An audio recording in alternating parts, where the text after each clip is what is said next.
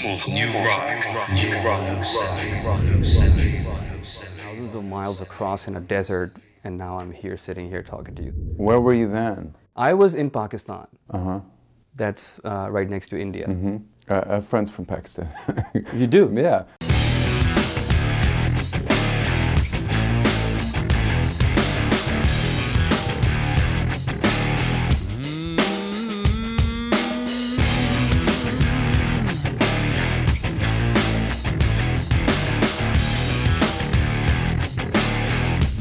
Ever replaced that feeling that I've gotten from being able to write and record a song, and it might sound sort of corny saying it, but to be able to write a song and also to be able to share it with people and have someone from some other part of the world, now it can be on the internet, saying like, this song changed my life, or I have people who have become friends who went through horrible family tragedies and listened to songs that I wrote that somehow helped them get through it. I don't know how, but somehow.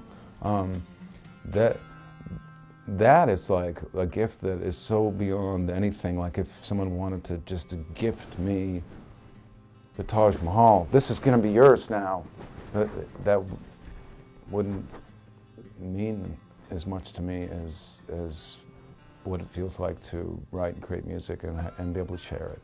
And it isn't, there's nothing about it. It's the one thing that no one can really take away, I suppose, from me. Like, I don't have to go through anybody else, and the only way anyone can get that is like from me. They can't go around me. Yeah.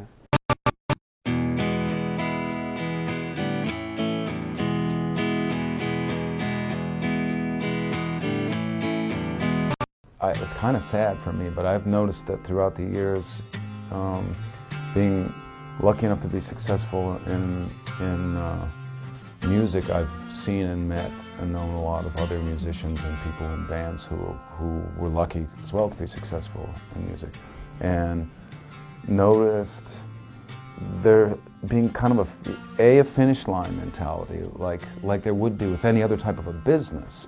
Like, well, we just point of success where I don't have to worry about, I own my home, I have enough money in the bank I can live off of the rest of my life.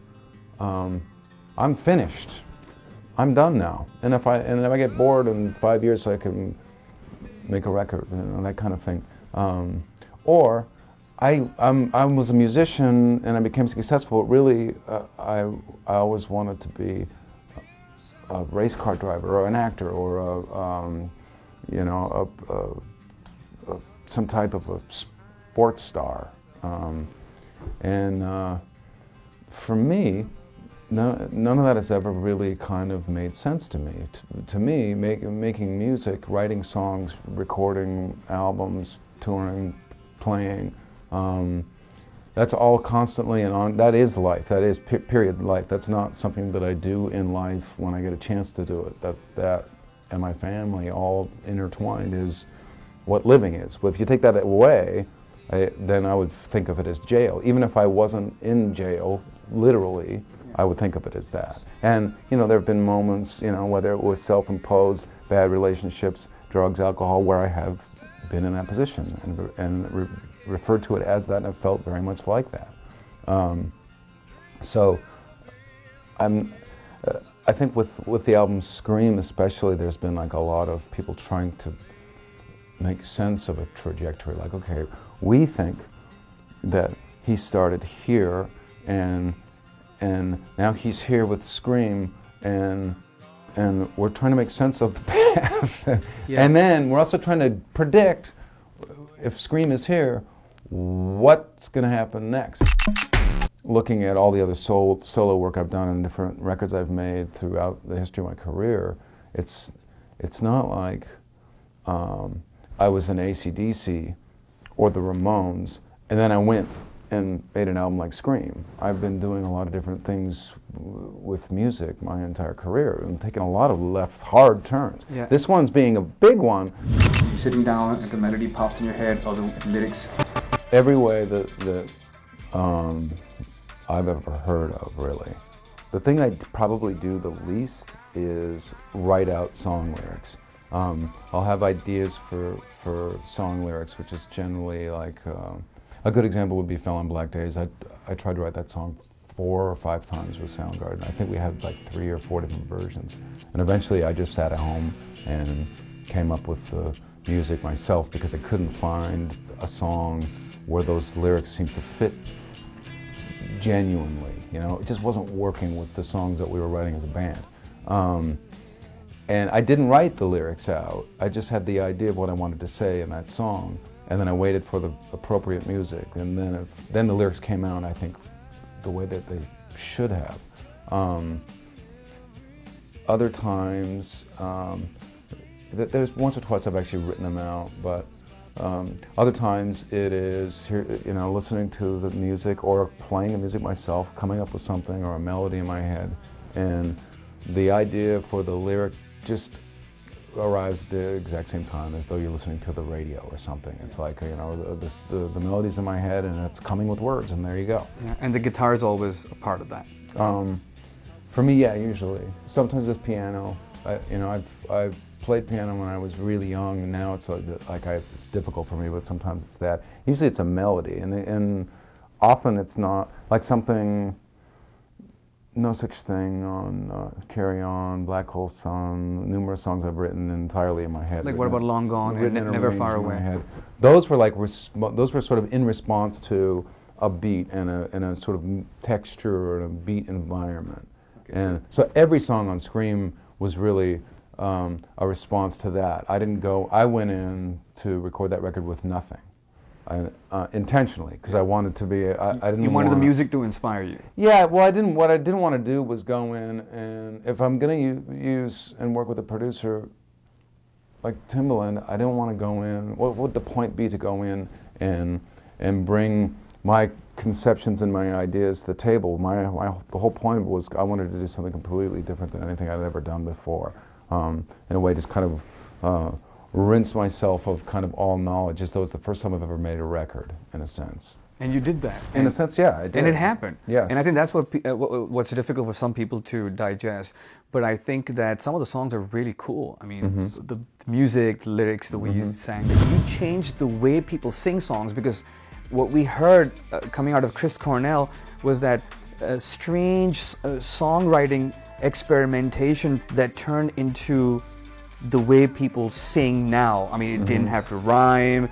You know, the lyrics could talk about life or death or anything in the world, and then you have the power to actually sing them. We didn't see that prior to the late 80s. There was always this rhyming mechanism involved in the song. Yeah, there's like the subterranean homesick blues kind of thing. Yeah.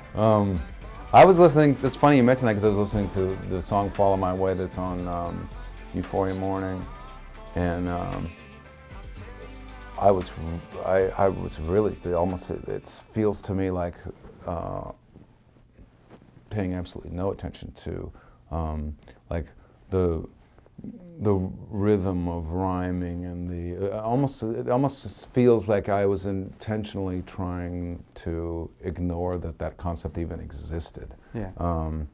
And I think that lyrically it looks great when I read it, and when I'm listening to the melodies are great. But as like a critic looking back 11 years into the past, I feel like I would connect more with the song had the lyrics flowed a little better. And it's just a different. I'm in a different place. Oh, absolutely. A Room 1,000 Years Wide. I mean, you know, that was just an awesome piece of work. I mean, you could literally put the listener in a room 1,000 years wide without rhyming it. That's Kim Thile's lyrics, by the way. I still have the originals. I think he wrote down. But I'm talking about the way you sang them. To pick up anything that I give you or someone gives you or you write yourself, but then you sing it in a way that it becomes melodic. Yeah, that I'm not sure. I know what you're saying. How does that happen?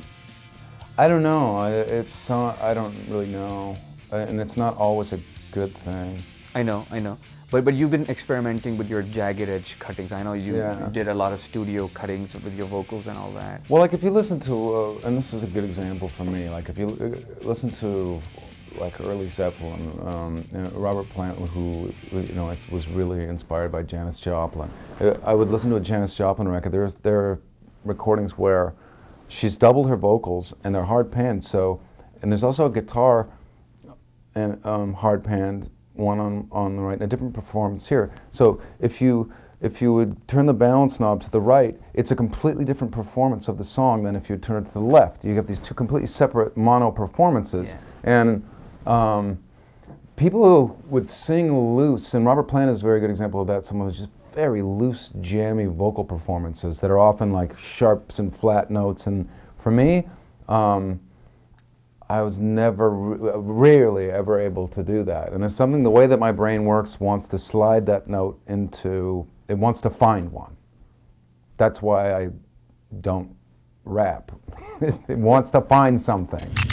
This is the part that I think is really surprising, is that I hear this sound that sounds like a combination of me and like a lot of other sort of Seattle singers or that era of kind of rock music put together in one, kind of wrapped up in a ball, homogenized, and is now sort of, in a way, what commercial mainstream rock is now. And it just surprises me because I didn't think that would happen. I didn't think that this much time later, this is more than 20 years since Screaming Life came out, that there would be bands on rock radio stations with brand new songs that are still so derivative of something that's that old. Yeah. It almost feels, in a sense, like it's hard to imagine there even being a revival because it hasn't gone away enough, really, you know. And that does surprise me. I always knew and talked about the thought that, okay, well, whatever it is that we're doing, it's something different. And you can tell that it's different and it's special because it polarized people, like in the very beginning, sort of like Scream is doing now. Yeah. Soundgarden did in the very beginning, because we were this kind of wannabe indie post-punk band who just, the only reason why we weren't is because we didn't have a record deal with an indie, but that's what we wanted to be. And all of a sudden we hit on this thing where we started adding certain elements of 70s rock music into what we were doing, and people just, like, it made a lot of people really mad in that scene. Like, they didn't get it, didn't like it. But then there was another group that was thrilled, you know, and as soon as we saw that crazy kind of polarization, I think we knew we had something. And once we had something, my brain immediately went to, how's it going to die? Where is it going to die? Where is it going to be suddenly become sort of irrelevant, or where is it going to go, and what is it that's going to, you know, what negativity is going to come out of it in the future? And I couldn't figure it out until eventually I heard bands like Creed, and then I understood. It's like, okay, that's how. You know, and it wasn't just our band, it was other bands from Seattle and other bands from that moment, you know, Jane's Addiction, Red Hot Chili Peppers, you know, all of that. But I'm surprised that I still hear and feel so much of it in music now. Follow me into the desert, as thirsty as you are. Crack a smile and cut your mouth and drown in alcohol. 'Cause down below the truth is lying beneath the riverbed. So quench yourself and drink the water that flows below her head. Oh,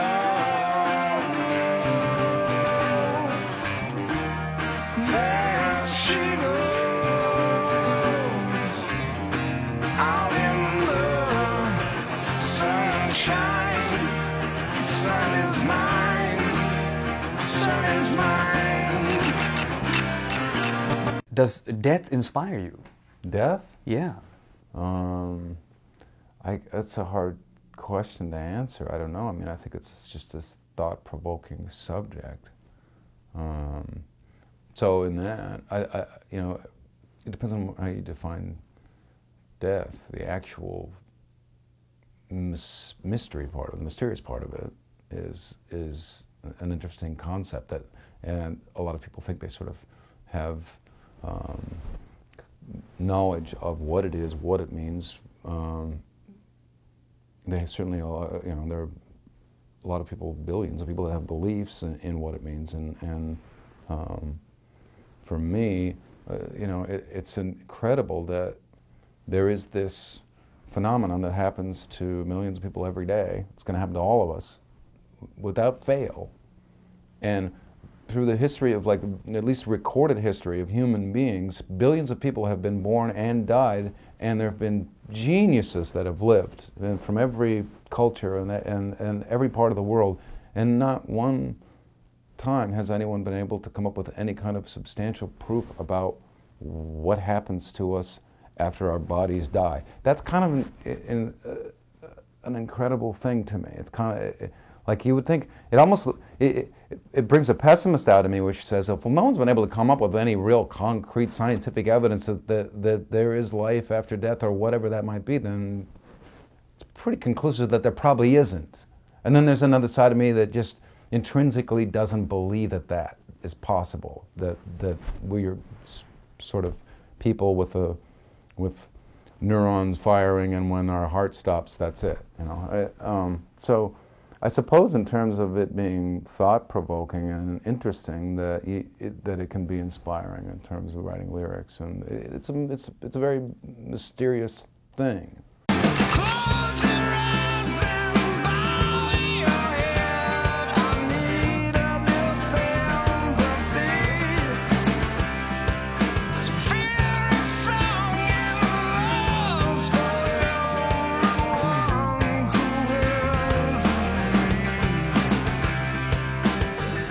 Kill yourself and kill everything you love. And if you live, you can fall to pieces and suffer with my ghost.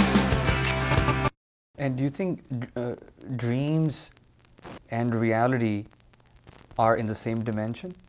Well, you know, I've put a lot of thought into that because I have weird dreams, sometimes extremely vivid dreams. Sometimes I'm not really sure of which is what. But I couldn't really define the multi-dimensions. All I can say is, like, you know, if you're in a dream and you're having that experience, it's as real as when you're not.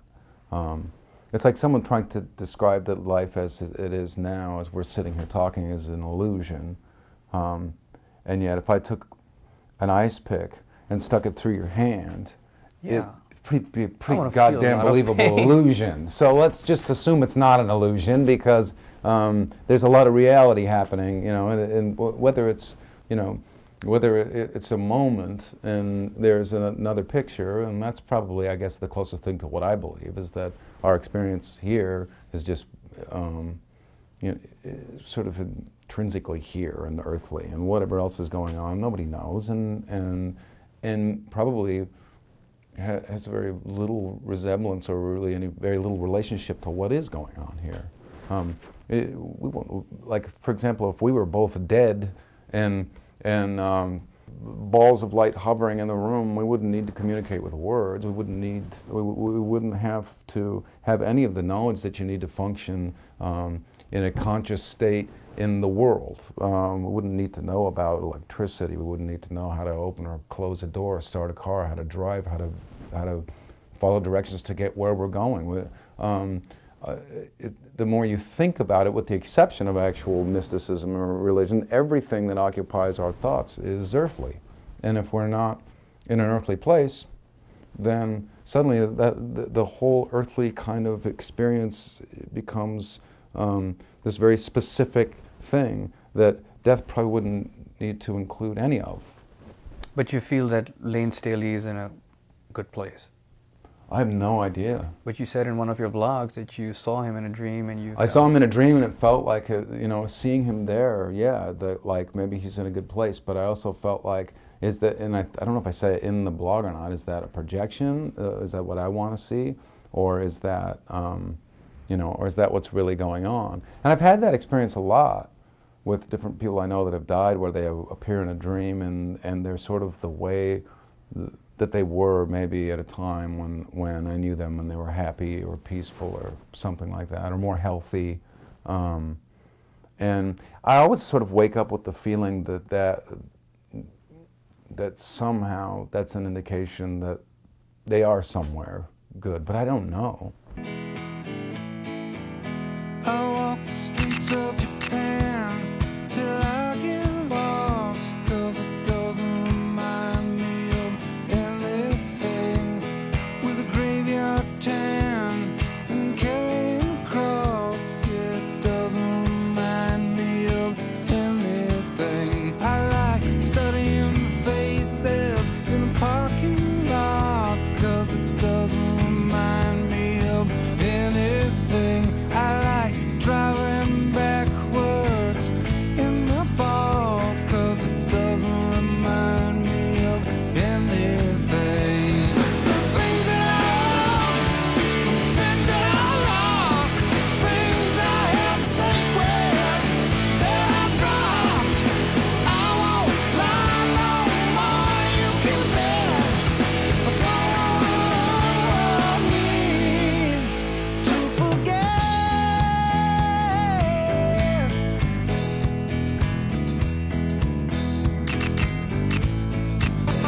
Do you think rock is gonna die and pop and hip hop and future genres will take over rock as we know it? Well, I don't know. I mean, I don't really define rock as being something that has specific parameters or rules. I mean, in a sense, I think hip hop really was rock kind of in a new form, and it came from a place that was the same place that rock came from. It came from the street. It came from the garage. It came from people who were making music, you know, that couldn't necessarily afford to have a garage full of musical equipment. And it was difficult for me to be able to afford a guitar and an amp together. I could have one or the other, but it was hard to have both. And yeah, I think hip hop kind of did the same thing, especially when it became something where topically the lyrical content was about or involving who the artists were and how they were living and where they were living, and you know what their sort of poetry and their existence was. It's the same thing.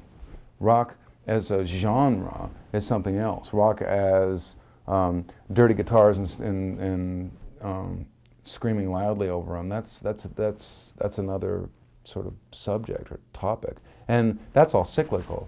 I think in 1,000 years from now, if we're still here, there's going to be somebody that wants to hear another guy pick up a guitar, plug it in, and play it and do that.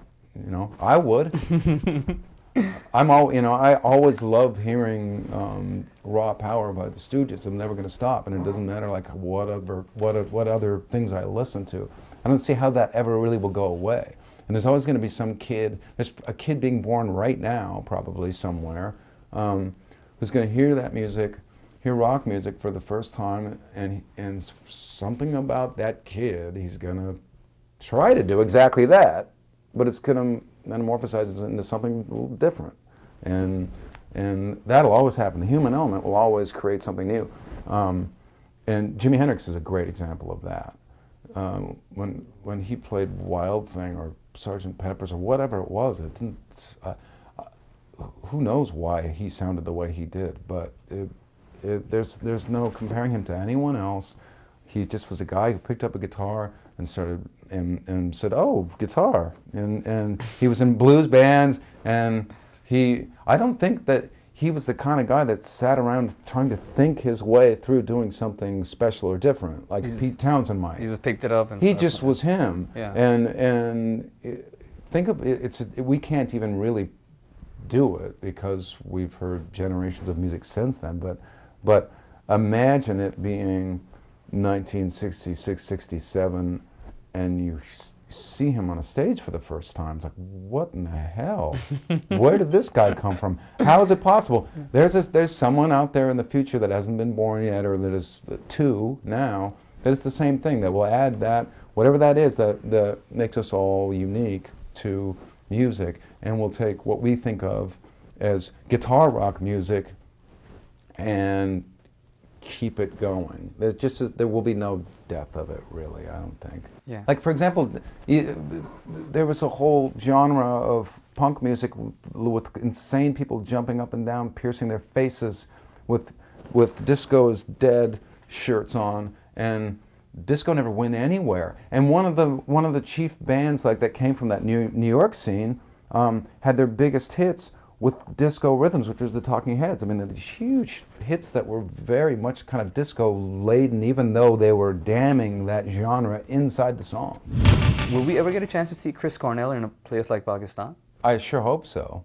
I have conversations all the time about making my world, and this is my quote, making my world bigger. This has been going on. But your world is too big right now already. It isn't. It's really a matter of, it ends up being like a matter of corporate affiliations and things like that. Like, how can I afford to take my band, all my equipment and everything that I need to go perform, and take it to all the places in the world that I want to take it? Because that costs money. And it's not even about making money. It's about